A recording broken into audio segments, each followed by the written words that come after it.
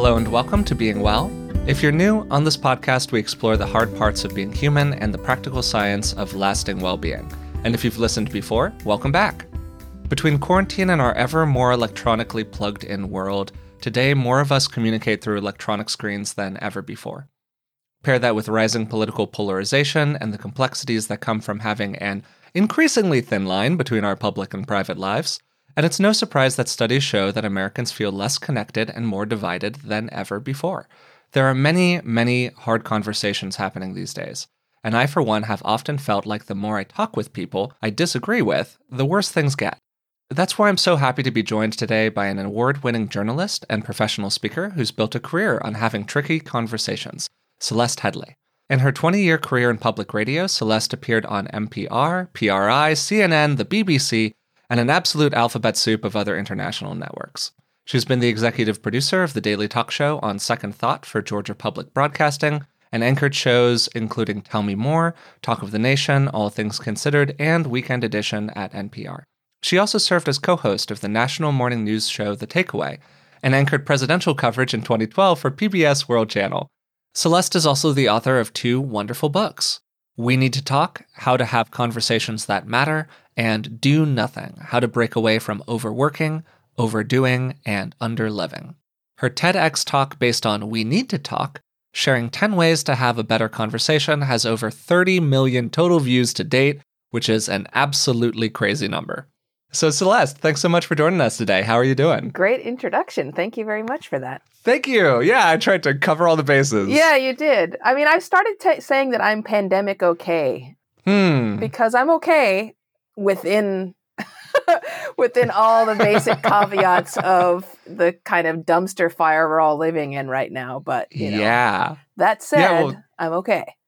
Okay, well, I'm glad that you are pandemic okay. I might actually start to steal that language. I think that that's great language. It really kind of summarizes the whole mess right now. Because it's true. Even like very simple questions like, how are you doing, have this whole other level of complexity associated with them these days. Yeah, there's a whole sort of undercurrent going on. I mean, you can say I'm okay, but kind of in your mind, you're thinking through those caveats. I'm okay, but okay doesn't mean the same thing it did in 2019. So yeah, well said. Okay doesn't mean the same thing it did last year. That is absolutely true. So it's really, really great to have you here. I'm so glad that you took the time out of your day to do this. And I would love to just start kind of with your experience here almost, as you've already sort of started to share. You've spent most of your life having complicated, nuanced conversations with people of various kinds, whether it's answering whether or not you're okay during a pandemic or it's much more loaded stuff. What were you seeing, whether it was in like your personal life or your professional life, that motivated you to write We Need to Talk? I mean, the most obvious motivator was that I had just in 2009 gotten my first job as a full-time national radio host, and I wanted to get better at it. I just wanted to get better at interviews. And an interview is just basically a formal conversation. Yeah, totally. So I went and did all the, look, I work for NPR, or I did. And so when you have a question, you hit the library. And well, I love that culture. That's great culture. Yeah. But the thing is that all of the advice was really terrible. And I'd been hearing it my whole life, that same advice we all get: summarize what you just heard from the other person and nod and, maintain eye contact. But I had the opportunity, because I was hosting a 4-hour daily news show, to test it. Right? I could say, okay, I'm going to try doing this, nodding and saying, and we'll see if it makes things better. And just all the advice made things, if they didn't make them worse, they certainly didn't improve anything. And it just made me think, well, what do we actually know? I mean, scientifically, evidence-based, what do we know about human conversation? And it just led me down a whole unexpected path with some surprising answers. And so that's what led to We Need to Talk. Was I was like, listen, I checked it out. A lot of what you've been told is BS. So let's talk about what's actually true. So you've, as a true radio professional, you've cued me into like 5 different questions that I could ask here. So thank you so much for that. I really appreciate it. Sure. So you've, as you said, you included a lot of like great practical advice in your book for how to have better conversations. But you've already alluded to it, so I'd love to start with just kind of what doesn't work, some of the BS that you were talking about. There's obvious advice that's given, whether it's like maintain eye contact or summarize or go really intently. And that's all well and good. That's like obvious advice. But what do you see a lot of people doing that's maybe really well intentioned, but ends up being just not tremendously effective? Like the most important one is this fundamental mistake that we make in understanding. So we think that we are good conversationalists because we tell good stories and we're funny and we tell jokes and we're engaging. That's a good talker. That's not a good conversationalist. To be a good conversationalist, you have to be as good at listening as you are at talking. And in fact, improving your talking skills can get in the way of conversation. Research shows that the smarter you are, for example, the worse you are in conversation for a whole host of reasons. Oof. Yeah. So as you improve, people come to me all the time and say, tell us 5 things people should say when they're on a first date. I don't know. Don't listen to me. The whole point is that you're supposed to be listening so well and so carefully that you are naturally engaged in the conversation. If you come prepared with stuff to say, you're literally not listening. So that's one of the most fundamental mistakes that we make is, you go to school and they have all these public speaking courses available. When the fact of the matter is as Homo sapiens, it's not the speaking we have trouble with, it's the listening.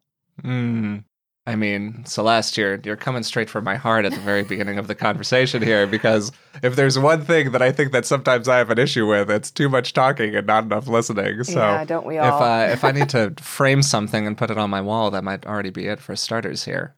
We all do. I mean, look, it's a work in progress. I talk too much too. I feel you. It's hard. No, totally. And it kind of something you said there that really stuck out to me is the I framed it kind of like smart people problems, which I don't know if that's quite the right way to put it, but I think you know what I mean. Yeah. My guess is that most of the people who listen to this podcast, it's like a pretty high-minded personal development-y podcast. We cover a lot of research and data on the show. I'm really into research and data. There's like an evidence basis for a lot of what we do.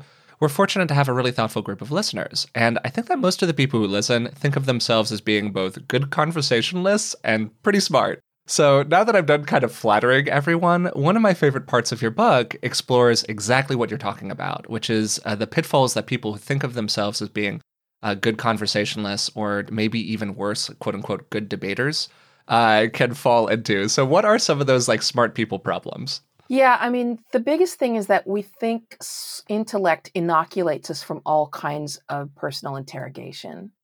One of the worst is that smart people tend to think they're less prone to unconscious bias when it's exactly the opposite. In fact, the higher your IQ goes, the more biased you are likely to be. There's a number of reasons for that, but let me go into the reasons why your high IQs make you a bad conversationalist. Yeah. The first is that human beings in general, everyone, smart, dumb, in between, we unconsciously choose not to listen to people who are of lower rank than us. And I'm using lower rank in the broad sense of it. If we think someone is dumber than we are, they have a worse job than us, however your unconscious mind says rank, if they are lower than us, we don't listen to them in general. Instead, we decide, usually unconsciously, that it's our duty to enlighten them and correct them and teach them something. And when you're teaching, you're not listening. So that's a big reason why smart people are terrible listeners. It's because they're basically just not listening to a gigantic swath of the population. The other one is that smart people tend to know a lot, right? We know interesting stuff. And so we want to share it. And so we want to talk about that stuff that we know. And, you may find that you end up telling the same facts or information over and over and over again. That's an early warning sign that maybe you're talking too much and you're a little bit too enthusiastic about sharing what you know rather than learning what other people know. And the third thing, there's more reasons than this, but these are the main ones. The third reason why smart people have trouble in conversation is that we assume we know what's coming. So someone will say something like, well, I'll tell you what, I I'm totally against immigration. Okay. So a smart person goes, I know the rest of what this person is going to say. And they stop listening to that person and they're just coming up with what their response will be to that, right?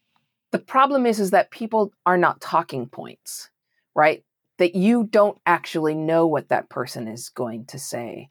And they may not. Maybe they're reciting something they heard on a TV show or whatever, but their actual beliefs and thoughts are way more complicated and nuanced and frankly interesting. And if you were to actually follow through with follow-up questions, if you were to ask them about how do you know, what is your source, where does this come from, you might end up having a really enlightening conversation rather than the one that you assume that you're having. I think that you've said so much already that is right on the money and that I really want to kind of like dig into and pull apart a little bit here. The first thing is that idea of like unconscious bias and who is or isn't immune to it. And the truth is that none of us are immune to it.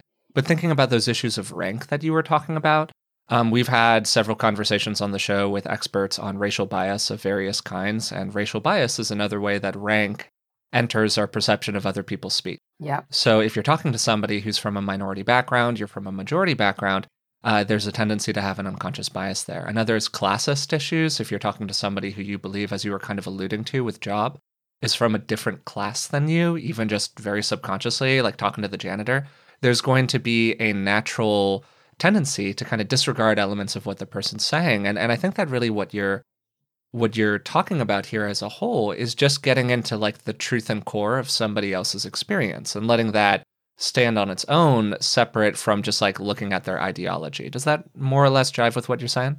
Yeah, I think that's correct. I mean, in fact, I'm working on a book right now that's called We're All Racist. Because, I mean, like it or not, every single one of us makes assumptions, sometimes even positive assumptions, like the model minority, about other people based on what we perceive their race to be. And research shows that the smarter you are, as we were saying, the more susceptible you are to bias. In fact, one study that I read on this subject said, if anything, a larger bias blind spot was associated with higher cognitive ability. We have blind spots because, again, we think we're inoculated. The same way that somebody, I'm mixed race, I'm Black and Jewish, along with a bunch of other things.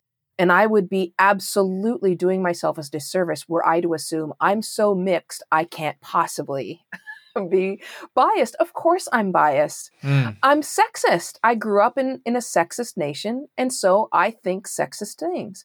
And the same thing with all kinds of biases. So, yes, this is about understanding that you have these biases, taking them as a given, and then allowing a conversation to change you. It's the only way you can make changes, because the fact of the matter is, you can't work on the unconscious bias. That's the problem. Even people who are aware of their own biases have not been shown to be better at overcoming them. Really? That's so interesting. Yeah, I know, right? That is because, this is obviously an estimate. We can't track thoughts. But as far as we know, at least 98% of our thought is unconscious. It's like the system 1, system 2 thinking of Daniel Kahneman, right? Most of our biases are a result of that very fast gut level system 1 thinking, and we can't touch that. It happens too quickly. It's your gut instinct. And that means you can't really work on it the way that you can things like, okay, I'm going to eat healthy foods. Let me work on changing my habits. It's not a habit you can change. It means that over time, the only way to make substantive changes in these kind of things is to allow yourself to be changed by what you hear. And the only way we've been able to track this actually happening in conversations is through empathic bonds. When you're making an empathic connection with someone else who disagrees with you, then there's the opportunity for change in your attitude and your beliefs. That's really interesting. Just to ask a question and also kind of like offer what a guess is, but I would love your expertise to be brought to that guess. My assumption is that we can become better at applying kind of top-down regulatory skills toward our biases. Like we can get better at noticing when a bias arises in the mind, or we can get better at trying to like edit our behavior around different populations of people based on our understanding of our unconscious biases. Is that more or less correct? Yeah, that's correct. Okay. In fact, racism isn't generally a values problem. We address it from the values point of view when there's not really that much we can do to change anybody's values including our own, you can change your behavior and processes and policies. And Totally. eventually that might change values. Yeah. We don't know. And we but can it try to might. educate, and we can try to educate people around having more egalitarian values, or Right. not taking away the humanhood of other beings just because the color of their skin is different, and natural stuff like that. But I think to your broader point, values re-education is really, really challenging. This is way back when, but I actually did my senior thesis at Berkeley on communication trends in presidential elections, and my advisor on the thesis was a guy named George Lakoff, who wrote he's the great. book. Do not think of an elephant. There you go. Yeah, don't think of an elephant. There you go. Awesome. So yeah, and like to kind of summarize that for the audience, like his whole kind of take, to really, really oversimplify it, is that basically facts matter less than feelings, or maybe put a bit more accurately, what matters is people's frame structures. These are kind of the structures through which they view the world. And if a fact doesn't fit inside of a frame structure, the fact is not going to be absorbed by that person. It has to fit their pre-existing stuff. So for, people who have very, very strong structures of pre-existing stuff, as we all do, as you're saying, the way that you change things is through that empathic connection, and is through putting whatever language you use in the terms that that person can kind of attach to it. If you want to kind of think about it from almost changing people's mind on stuff perspective, as many of us are trying to do these days around a wide variety of topics. Yeah, I mean, the thing to remember, and I love Lakoff's work, the thing to remember is that if you ask David Duke, the former leader of the KKK, if he's racist, he'll say no. This is one of the reasons that values education doesn't really work. It's because you're saying, well, don't be racist. And they're like, I agree with you. Absolutely. Yeah, great point. I mean, there's a lot of, right now there's a lot of conversation that looks like that online. Yep, absolutely. Yeah. So instead, you have to go to the actual processes of what you can do is say, all right, let's find what we agree on. Do we agree that everyone deserves the opportunity to live in dignity? Do we agree that everyone deserves the opportunity to be safe, to feel safe? I mean, there's a whole bunch of different statements and even political statements that the vast majority of Americans agree with. And in fact, even if you look worldwide, there are certain statements everybody agrees with. And they're things like children should be raised feeling safe, having the opportunity to play. It is that everyone has the right to a dignified life, to the ability to rise through the income ranks, things like that. If you start there, then you can sort of work on how you see about bringing that about. Their opinions on how you bring that about may be quite different from yours. Yeah. But the fact of the matter is that you probably agree on some very essential truths. And that's a great place to start. Okay, that's great. That's great advice. Like, I mean, you kind of start through joining, to use a phrase that my dad, Rick, uses all the time, like start by joining inside of a conversation to create that experience of mutual empathy and find that common ground. I do have a question about something that is rising in my mind here as you're talking. I think that a lot of people have the experience these days, and I know that I just kind of like poo-pooed facts a little bit there by saying that facts tend to matter less to change people's opinions than feelings to an extent. But I think that a lot of people are having the increasing experience that facts just kind of don't matter. That scientific consensus on various issues is disregarded by large blocks of people. This show focuses on fact-based recommendations when we can. Like, I really care about whether or not a suggestion I make is backed in some form by hopefully pretty good social science research. And of course, there are limitations to that. But there are things that have an evidence basis and things that don't. And the first thing that I'm kind of asking here is that I would love to get your general take on this and what seems like an increasing disregard for facts, and whether it's the political conversation or the social one. And then also, when you're operating from just a wildly different fact basis from somebody else, how do you still have a good conversation with them without just like falling into a lot of both sidesism? Okay, so you've asked two questions. Let me take them in the order you've asked. Yeah, thank you. Let's talk first about why we all disagree on facts. The human species is the only one that's subject to confirmation bias. We're the only ones that suffer from it. And it makes sense because obviously if, there's a gazelle and you tell the gazelle, don't go near that lake, there's a ton of crocodiles in there. And the gazelle's like, nope, I absolutely believe there are no crocodiles in that lake. and you showed video evidence of lots of crocodiles and they still didn't believe you, gazelles would disappear off the face of the planet, right? Like it's not an evolutionary strength. Yeah.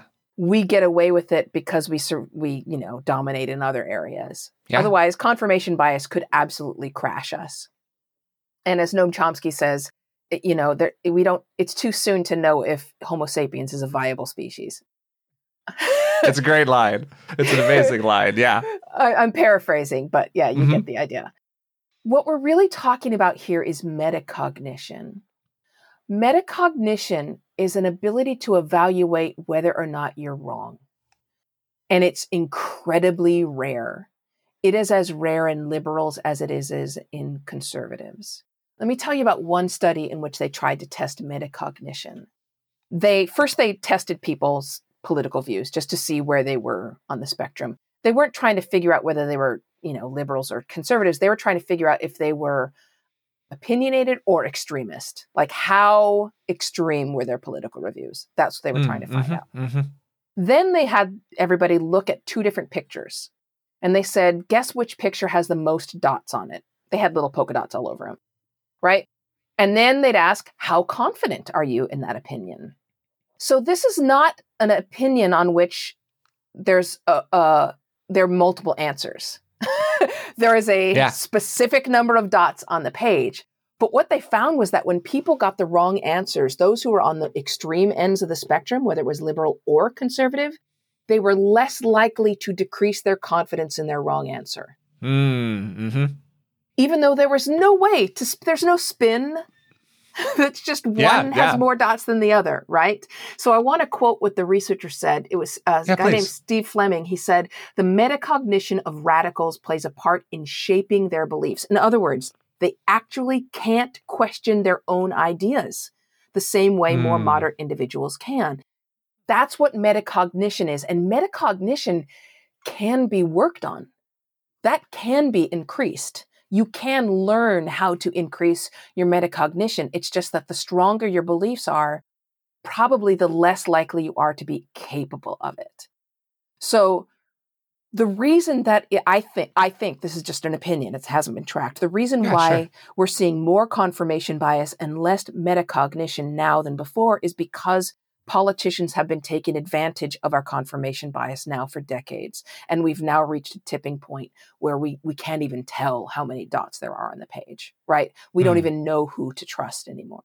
Yeah, that's really interesting. Yeah, the second half of your question was, how do we talk to people? So the way you get through this conversation is you stop arguing about facts. A debate is not a conversation.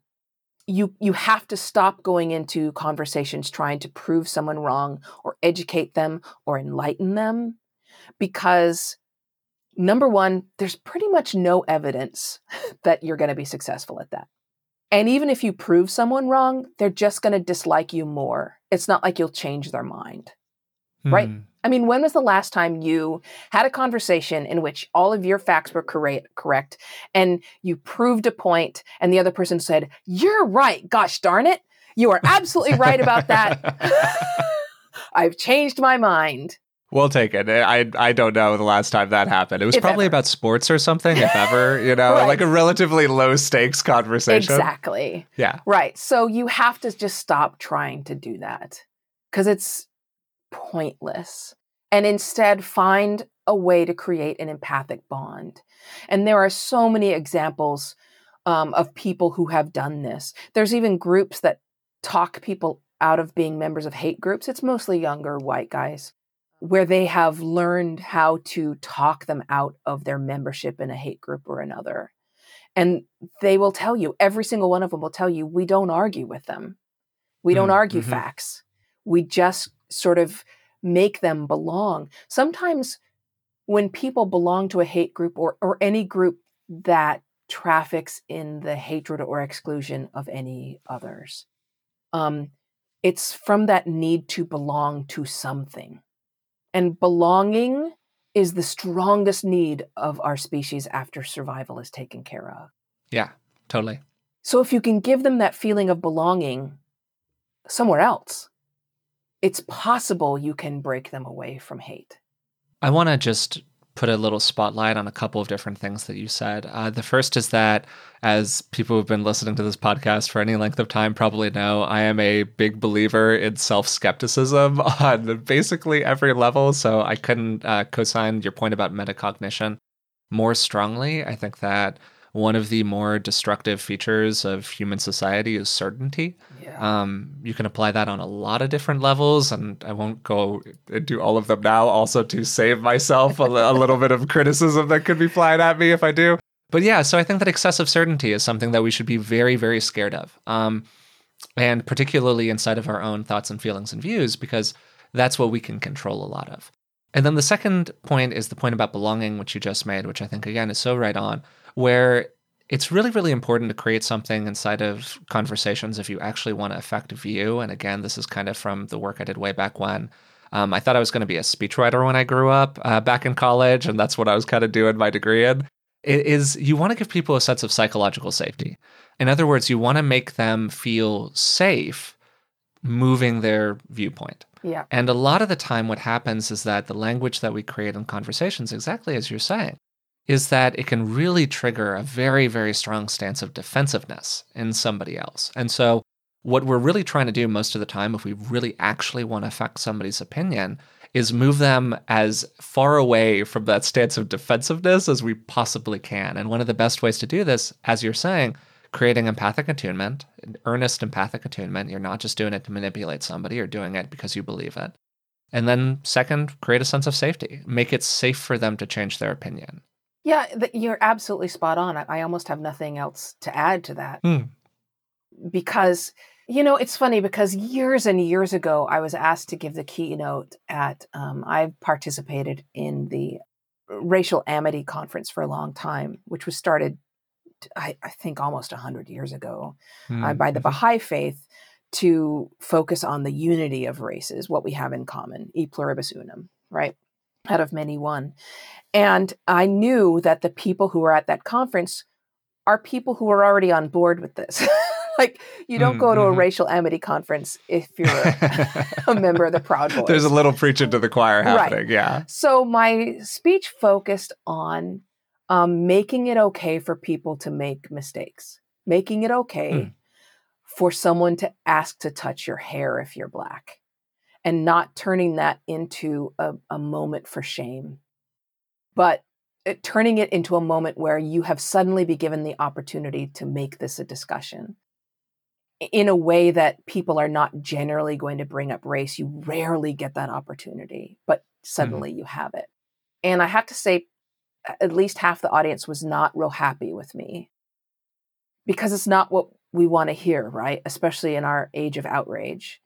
We want to be able to stand on higher moral ground and explain this is why you're wrong. And I totally understand it. I mean, look, again, I am Black and Jewish. I get how dangerous it is when people are clueless and when they say insensitive things. I get that. I mean, the only thing I'm kind of missing is I'm not part of the LGBTQ community, right? Like that would totally make me check all the boxes. But all I'm trying to say here is that I could make that choice, but it would shut down conversation. I would shut down a conversation that might actually bring about enlightenment. And it's a horrible waste. It's not always going to work. That's the thing. The conversation will not always work, and you need to be open to failure there and be able to brush it off. The language of having a teaching moment, I think, is like pretty pregnant here, because that really feels like what you're talking about to an extent, like those opportunities to have teaching moments with people. Right. And to phrase it in a way where they can get it. Yeah. If you talk to most people, look, I've thought about race every day of my life since as far back as I can remember. Most white people do not think about race on a daily basis, right? Yeah, totally. But when I phrase it like that, like I wake up almost and it's on my mind. Or if you're a person that struggles with weight, think about how often you think about food every day, right? That's how often a Black person thinks about race. Any way that you can phrase this in a way where people can make a connection to it, where it becomes relevant, that's when you start sparking those neurons, right? And they might make new neural pathways and make new connections that may have not been possible before. If you like being well, I think you'll really enjoy the Dr. John Delany Show. Dr. John's show was recently in the top 5 of all podcasts on Apple Podcasts, which is just an incredible accomplishment, and it speaks to how much value people get out of the show. Dr. John has a PhD in counseling, and he's been working with people for over 20 years. And the show has a very cool format. Real people call into the show, and he walks them through how to navigate a tough situation related to common challenges. Maybe it's something related to their relationships, anxieties, or emotional well-being. He explores a lot of topics that are similar to what we talk about on this podcast. But while we can sometimes be pretty theoretical in nature, the format of John's show just creates a lot of directness and practicality to it. I think it's actually a really nice complement to what we do here on Being Well. No matter what you're going through, the Dr. John Delany Show is here for you. And if you ever need some advice, you know who to call. Listen to the Dr. John Delany Show wherever you get your podcasts, or follow the link on our website. If you're like me, you've probably started to pay closer attention to your long-term health as you've aged. Turning 35 was a bit of a wake-up call for me, and I'm always looking for good sources of information, because it's often really difficult to separate fact from fiction when it comes to our physical health. We had Dr. Tim Spector on the podcast a few years ago. He's a professor of genetic epidemiology and the scientific co-founder at Zoe. And the Zoe Science and Nutrition podcast is truly one of the best resources out there when it comes to this stuff. With the help of world-leading scientists, they help you make smarter health choices every week. And you don't have to just take my word for it. Avid podcast fan Stephanie's Apple review says the Zoe Science and Nutrition podcast is a life-changing, science-based, myth-busting podcast. That's a must-listen for anyone who eats food and wants to understand how it affects their body. With the Zoe Science and Nutrition podcast, you can join Stephanie and millions of others transforming their health. Find it wherever you listen to podcasts. As somebody who's really struggled with skin issues like acne over the course of my life, I know just how great it is to not stress about what's going on with your skin. That's why I'm excited to tell you about today's sponsor, OneSkin. Their products make it easy to keep your skin healthy while looking and feeling your best. No complicated routine, no multi-step protocols, just simple, scientifically validated solutions. The secret is OneSkin's proprietary OS01 peptide. It's the first ingredient proven to work with the aging cells that cause lines, wrinkles, and thinning skin. And as somebody who's used plenty of complicated routines in the past, I love the simplicity of using their OS01 face topical peptide. Just cleanse, pat your skin dry, and apply it twice daily. Get started today with 15% off using code BEINGWELL at oneskin.co. That's 15% off oneskin.co with code BEINGWELL. After your purchase, they'll ask you where you came from, and please support the show and tell them that we sent you. So Celeste, I want to kind of follow your line here because I think we're getting into some really interesting territory. You outline, as you mentioned, conversations in the book between Black people and KKK leaders, or like people who really don't believe in their right to exist. You're talking about what's commonly held as a microaggression, touching a Black person's hair, saying, "Oh, can I touch your hair?" Kind of just in general, imposing on the human space of a person of color in a domineering way, as you know, white people have done throughout history in a variety of different forms and fashion. There's a lot of material there, obviously, and a lot of generational trauma that's attached to that. That's very real. In your experience as somebody who's done this a lot, how can people who would maybe like to approach conversations in the manner that you're describing, but there's a mental health component to it as well? Like, how do you preserve your own mental health when engaging with somebody who really thinks that there's a class distinction between you and somebody else, and hoping to still have that kind of teachable moment conversation with them? I mean, you have to get consent, and you have to be aware. Number one, you have to check in with yourself. How am I feeling about this? Don't force yourself into this conversation. If somebody asks to touch your hair and you don't feel like talking about it, I totally get it. Just say, absolutely not, and walk away, right? But so here's the thing. Remember that feelings are not identity. Sometimes we identify ourselves by our feelings, and that's incorrect. Feelings are very transitory. They're very temporary. And you are feeling angry, but you're not angry. You are feeling overwhelmed, but you're not overwhelmed. You are your own person who has these feelings that come and go. I say that because you can't actually control your feelings. You can kind of sort of think of feelings as being your system one thinking. You don't have a huge amount of control over them. But you can get in a lot of trouble if you feel angry and then begin to think, I am angry. And that identifying with these feelings, these things that are by their nature temporary, can get in the way of you having these conversations if you start thinking of yourself a certain way. Which is why it's so important to stay in that moment and check in with yourself right then. Do I want to have this conversation? Am I in the right frame of mind? Is it too late in the day? Am I too tired? And then if you're asking the other person to get their consent, understand that they hopefully are going through the same calculation and accept no. If they need to walk away, totally okay. It's not personal. It's not that they hate you. They could be going through the exact same sort of triage, mental health triage that you're going through in your. That's really fascinating, Celeste. And I think that what it's making me think of is this idea that I really like, which is the difference between kind of responding to something and reacting to it. Yeah. You're basically describing just that in terms of system one, system two thinking, or like thinking fast and slow with Daniel Kahneman and all of that good stuff. And that separation of the kind of self, man, I'm struggling to articulate this, but like the strong core of the self versus the peripheral experience of the feeling is, I think, such an important distinction, and is actually a pretty sophisticated one. Like it's my dad Rick is quite Buddhist. I identify as somewhat Buddhist. I am a Buddhist. Yeah. Yeah, it's like kind of almost a Buddhist belief of like separation from self and object a little bit. It is. It's very much so. And it's very freeing. It's so empowering when you're not a victim of your feelings. When you know that I'm feeling this right now, but that's not who I am.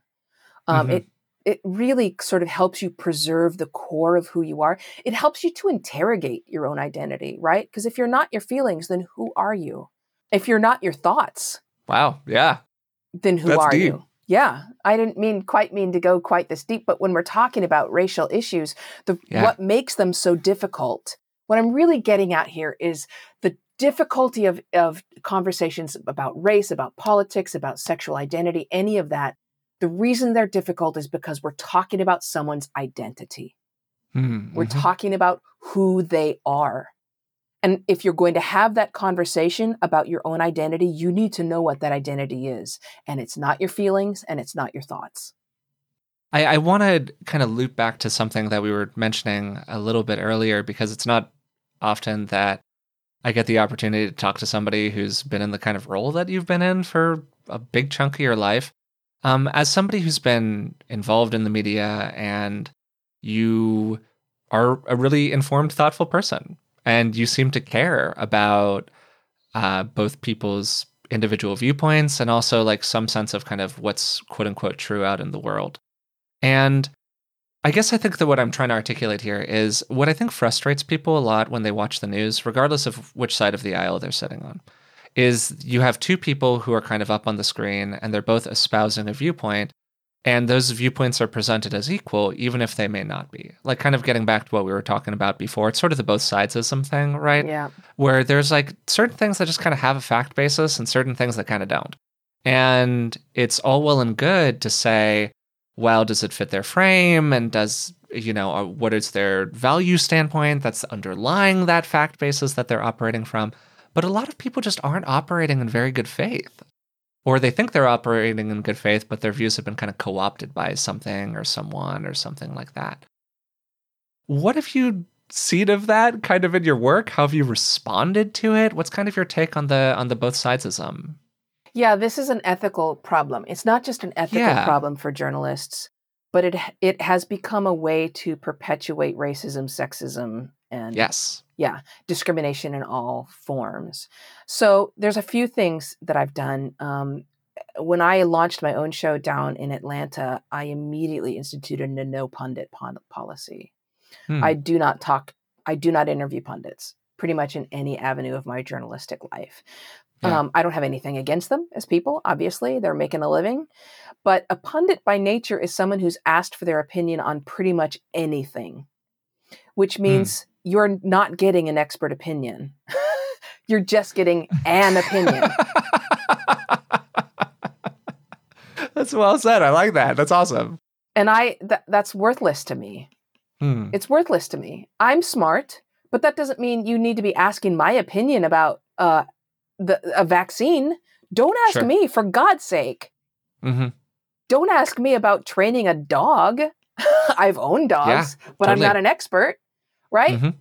So consulting pundits who are financially incentivized to say things that are provocative and sometimes on the edge of truth is a terrible, terrible plan.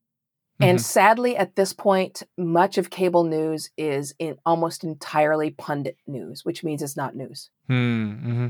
This partly comes from my work with NPR and PRI and American Public Media and PBS, which is that we look for the person who's actually dedicated study and research and is at least on some level objective in that they don't have a stake in their opinion, right? If I go speak to the head of a division at NIH, the National Institute of Health, they have literally been forced to divest themselves from any investment that's connected to their work, right? So that person is absolutely the right expert to go and talk to. Somebody who works for a pharmaceutical company, probably not. But what I'm really talking about here is educated consumerism. I don't expect the average consumer of news to know who's an expert and who isn't. But I expect them to be at least aware enough of how good the news source that they're consulting is so that they can rely on them to make that decision, right? Mm-hmm. If you are watching a cable news show and they get it wrong, if they're constantly going to pundits, if there's no consequences when someone says something that's not factual on the air, then you probably shouldn't consult them anymore, even if they're telling you what you want to hear and it makes you feel good. I think that's great advice. Yeah, that's on you. And stop getting your news from Facebook. Full stop. Yeah. So I guess what I'm bumping my head against as I'm thinking about this, Celeste, is that you've given a lot of great advice on how to actually impact somebody's viewpoint if you want to do that. Form an empathic connection, think in terms of their underlying framework, don't get bogged down in arguing about facts, create a safe space for them to change their opinion. Like, you've given a lot of consistently good advice here. And speaking myself, just like of my own frustrations, maybe kind of selfishly at the moment, but I'm just kind of bumping my head against the sensation of having conversations with people where they're using a bad source, or they're quoting a conspiracy theory, or they're, proliferating some extremely unscientific opinion about something. And yes, people are, prone to do this who are progressive, and people who are prone to do this who are conservative. And for me, it's not so much like a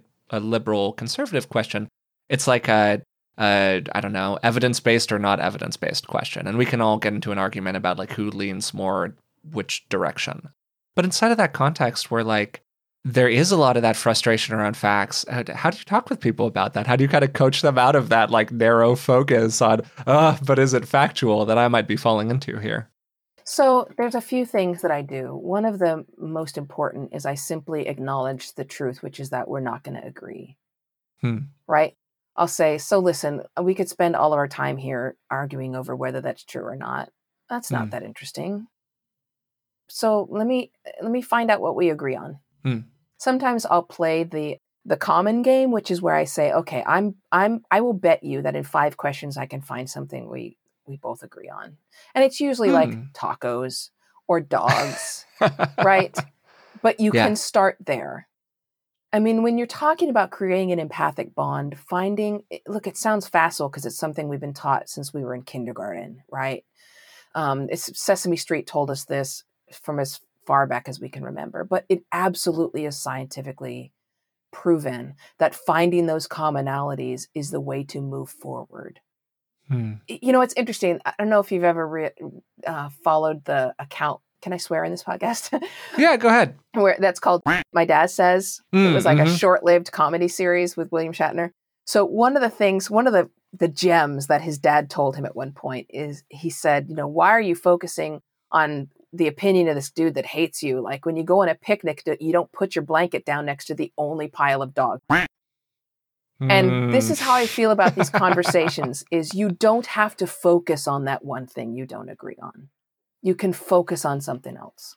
Man, I think that there are, in our like human relationships with people, I think to your point, it's a lot easier to do that than it is when you're getting into a shouting match on Facebook with somebody. I mean, proverbial shouting match. You don't literally shout, but you can normally tell when somebody is shouting when they're typing based on what they've said to you. Yeah. And when you lack that human connection, it's just a lot more challenging to look past kind of the narrow framework of somebody's like factual argument. And maybe by building more of that empathic connection, it becomes easier to do that. Yeah, and I mean, I can't say it.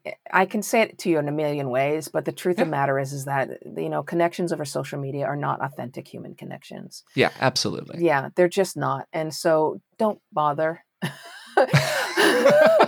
I mean, pretty good advice, I would say. Pretty good advice. Don't bother. I mean, even some people say, "Well, it makes me feel good to at least write it." I'm like, you think that, but we don't actually. The most exhaustive studies we have show that Facebook makes you miserable. It just does. Yep. Yeah. And so, you may think it's making you feel better. And maybe in that moment, as you're getting that shot of dopamine, it does. But it taking the broader view over the long term, let it go. Yeah. No, there's, just to confirm what you're saying, there's exhaustive research that exposure to social media, particularly for long periods of time, makes people unhappier. Same thing for cable news. Particularly same thing for cable news when they're depicting actually traumatic events. There was a really fascinating piece of research that found that people who watched footage of the Boston Marathon bombing for an extended period of time, watched coverage of it for like hours and hours, actually ended up just as symptomatic as people who were at the race. I think they might have actually been even more symptomatic in terms of PTSD rates and things like that. So that kind of secondary trauma or whatever that you can literally acquire from watching the news or going on social media or whatever is like a very, very real thing, just to confirm what you're saying. Yeah, absolutely. Just hit the X, people. I'd love in the kind of little bit of time that we have left here, we really went into it there, and I'm really glad we did. I think it was an awesome conversation. I'd love to turn toward Do Nothing, your other book. And I think that the whole title of it is really very provocative because you're somebody who's accomplished and you've done a lot in your life. We've talked about a lot of your accomplishments during this conversation. Why were you motivated to write a book about doing less inside of that context? Because I literally hit the wall in my life. Like, I was not planning to write this book. I was working on another book at the time. But I hit a wall. I mean, I became irritable all the time. My sleep was disrupted. I got sick, like really sick, with bronchitis and all kinds of things multiple times within a 9-month span. And it just became very clear that my lifestyle was not making me happy and in fact was making me sick. And so that book started not as a book, but as a way to solve my own problem. It's interesting because when I do interviews about Do Nothing, people think it's going to be a gotcha question when they say, you've written, 2 books in a 3-year span and you do all this other stuff and you're not doing nothing. But the truth of it is here is the amazing part. By using the techniques that I suggested in the book, I have so much time to just sit around and do New York Times crosswords and like sit on my porch. Like I spend hours a day doing nothing productive or useful at all. But when you focus your habits in a way where you're making good use of your time, you can accomplish as much or if not more in way less time. Our habits right now that we think are more efficient they're just not. And that was a huge revelation for me. And at some point when I realized that my habits and my issue of being overwhelmed and stressed and feeling like I was always behind the 8 ball, I realized it wasn't me. It was us. It was all my friends. It was all the people I talked to in the line at Starbucks. Totally. Yeah. And that's when it became a book. So I'm fortunate enough to have a lot of control over my time. I'm largely self-employed and I have no kids, things like that. Yeah. But most people don't have that, right? They're bound to a traditional 40, 50, 60 hour a week, capitalistically motivated work schedule.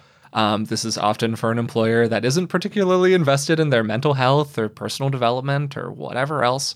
And this might be on top of raising a family, having a lot of obligations in the house, whatever else. Things that take a lot of time and that it's hard to avoid for good reasons. Like we want to work, we need to make money regardless of whether or not we want to. We want to take care of our family, whatever else. So inside of that experience where someone feels like they're just kind of overwhelmed by stuff to do and they don't have a lot of control over their agency with using time the way they want to, what are some of the ways that people can actually find real opportunities to do less, or at least feel like they're doing less? I'm glad you said at least feel like you're doing less, because that's a super important distinction. I absolutely understand that everybody doesn't have control over their work hours, which means you have to find the opportunities you do have. One of the issues is that our solutions now, our remedies right now, are making it worse. So, for example, when you get a 10-minute break at work, the vast majority of people immediately pull out their phone and start paging through social media or doing some online shopping. When the fact of the matter is neurologically, your brain does not make a distinction between that and work. So you haven't given yourself a break. Your stress level never got a chance to go down. So this strategy that you're using to relax is not relaxing you. That's number one. The other thing is that regardless of how busy you are, you have 5 or 10 minutes.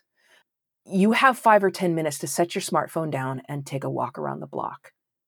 Sometimes in fact, we know Homo sapiens is a pretty amazing and miraculous creature, right? We are so easy to heal in some ways. We take incredible benefit from looking at a tree, right? It has impacts that go beyond just cognitive, emotional, your heart rate slows down. It's called the power of weak ties, right? When I talk to people about real human connection, they're thinking about that 2-hour conversation with their best friend, right? No, turns out that making eye contact and waving to somebody on the street also gives you this boost to your well-being. That how's the weather, that exchange that you have with your cashier at the grocery store, also has a boost to your well-being, to your cognitive processes. That's the power of weak ties, as sociologists and psychologists call it. So you don't need a gigantic investment of time in order to start taking control of your own well-being. Just stop doing that stuff that's making it worse. Put your phone down. I think that honestly, looking at both of your books and reading through them, the consistent piece of advice that I found between both was put your phone down. Yeah. Just as you kind of offer at the end there, those little ways that we find things that, frankly, again, to go a little Buddhist, that remove us from the present moment, whether that's the present moment of our interaction with another human, or that's the present moment of taking a minute to recharge and feel like we are taking a break and to let our brains slow down and just kind of sit there at the table in the lunchroom, and rather than kind of skimming through stuff that's mildly to majorly triggering, as often happens as we just scroll through Facebook, you're just sitting there thinking nothing, or you're sitting there thinking about something you really enjoy, or you're sitting there and reading a slow book that you're just doing to have a good time. Those are all little ways that maybe you can do nothing a little bit more. Does that more or less connect with what you're saying? Or call someone and don't talk about work. Yeah. Yeah. Great piece of advice. Yeah. I mean, any of those things, it can be so simple. And it's funny, I wrote a whole chapter in Do Nothing on is tech to blame? And I really tried to interrogate it. And what I found interesting when I was writing that chapter is 3/4 of it is explaining all the terrible things, the terrible impacts that tech has on our lives and our sleep and our well-being. And yet it is not to blame. It's not. Mm-hmm. There's nothing wrong with the tech. It's how we use it. Yeah. Our species has been using tools. I think the oldest Homo sapiens that we found was right next to a tool. Like, that's how long we've been using tools. Yeah. The problem is that when you get done using a hammer, you put it down, Mm-hmm. right? And we're not designed, our brains are not designed to hold a tool in our hands 24/7. It's just not, it doesn't work that way. Yeah, no, I think that's a great framework and a great way for people to think about their own interaction with screens. So, Celeste, as we come to the end here, again, thanks so much for taking the time to do this today. And there is one kind of final question that we'd like to ask people who come on the show. I'm really interested in your thought on it. Based on everything that we've been talking about today about talking, if you had the opportunity to go back in time and talk to yourself as a child, as a young adult, somebody who was going through, probably some pretty challenging formative experiences, as we all do, what would you want to say to that person? Like, if you could leave them with anything, what would you want to leave them with? I would say most people aren't thinking about you. That's what I would say. They didn't notice you tripped. They don't care if they did notice. Most people are thinking about themselves, and they're not worried about you. Yeah. No, I think that is a great piece of advice that I try to remind myself about to this day. So thank you for reminding me with that, Celeste. Before we get you out of here, is there anything else you would like to let people know about? Any other projects you're working on? No, not really. I mean, the main thing, I just launched an online training course. One thing the pandemic allowed me to do is gave me some extra time, and I created a whole training course in how to interview. So, awesome. Yeah. Wow, I will look at it. I'm super excited about it because I get all passionate to talk about interviewing people. But yeah, that's sort of my new little passion. Awesome. Well, perfect. So topical. So again, Celeste, thank you so much for doing this today. This has really been great. I've totally enjoyed it. Absolutely my pleasure. Thanks for all the great questions. Today, I talked with Celeste Headlee about how to have more productive conversations, maybe particularly related to the many charged topics that people are encountering these days. I thought that Celeste gave a lot of great advice, and to summarize some of it, separating truth from fiction does really matter out in the world. We should care about what's true and what isn't. Celeste worked at NPR for a very long time, and she talked passionately today about the value and importance of expertise. She also referenced research and statistics many times during our conversation. But facts generally aren't very good at changing somebody's opinion on a really charged topic. And they're particularly not good at changing somebody's opinion when those facts don't conform to that person's pre-existing biases. You, as a listener to this podcast, might have your opinion on something really changed by a new research article, but that's because you have a pre-existing value placed on that form of information. I do too. I love research, and I love really knowing what is truly validated out in the world, but some people, for better or worse, place value in other forms of sourcing. And of course, that isn't my preference, but if my goal is really to change somebody's view on a charged topic, I need to operate in the terms of their frames. And a lot of the facts that we choose are confirmed even by our own biases. This whole conversation really reminded me of George Lakoff's work on frame theory that I studied in college. In the description of today's episode, I'll link to a blog post that George wrote a while ago, kind of explaining what frame theory is and how it applies to political discourse in particular. And I'll talk more about it in the expanded Patreon notes for this episode. What Celeste really focuses on in her work is changing views or having good conversations based on building strong relationships. And one of the best ways to actually make a difference in somebody's viewpoint, or to just have a more productive conversation with them, is by forming an empathic bond with them on some level. She gave a number of examples of this based on finding even small points of commonality between yourself and another person. We then talked for a while about some of the challenges that even very smart and educated people can face inside of conversations. And one point that really resonated with me in particular, as you might imagine, was to be careful about how you're listening to what someone else is saying. Are you coloring your view of what they're saying with all the other times that you heard somebody else express a similar view? Or are you thinking really specifically about what they're saying in this moment to you? Are you really listening, or are you just waiting for your next opportunity to talk? We also talked for a little while about identity and emotion, and Celeste made a really interesting point about the difference between having an emotion and being an emotion. The difference between saying I am feeling angry versus saying I am angry. And I think that a lot of what Celeste was saying today really boiled down to this idea of increasing the space between a stimulus and a response, which is a favorite topic of mine. Finally, I raised some questions about both sides-ism. Just because there are two different viewpoints doesn't mean that those viewpoints are both equally right.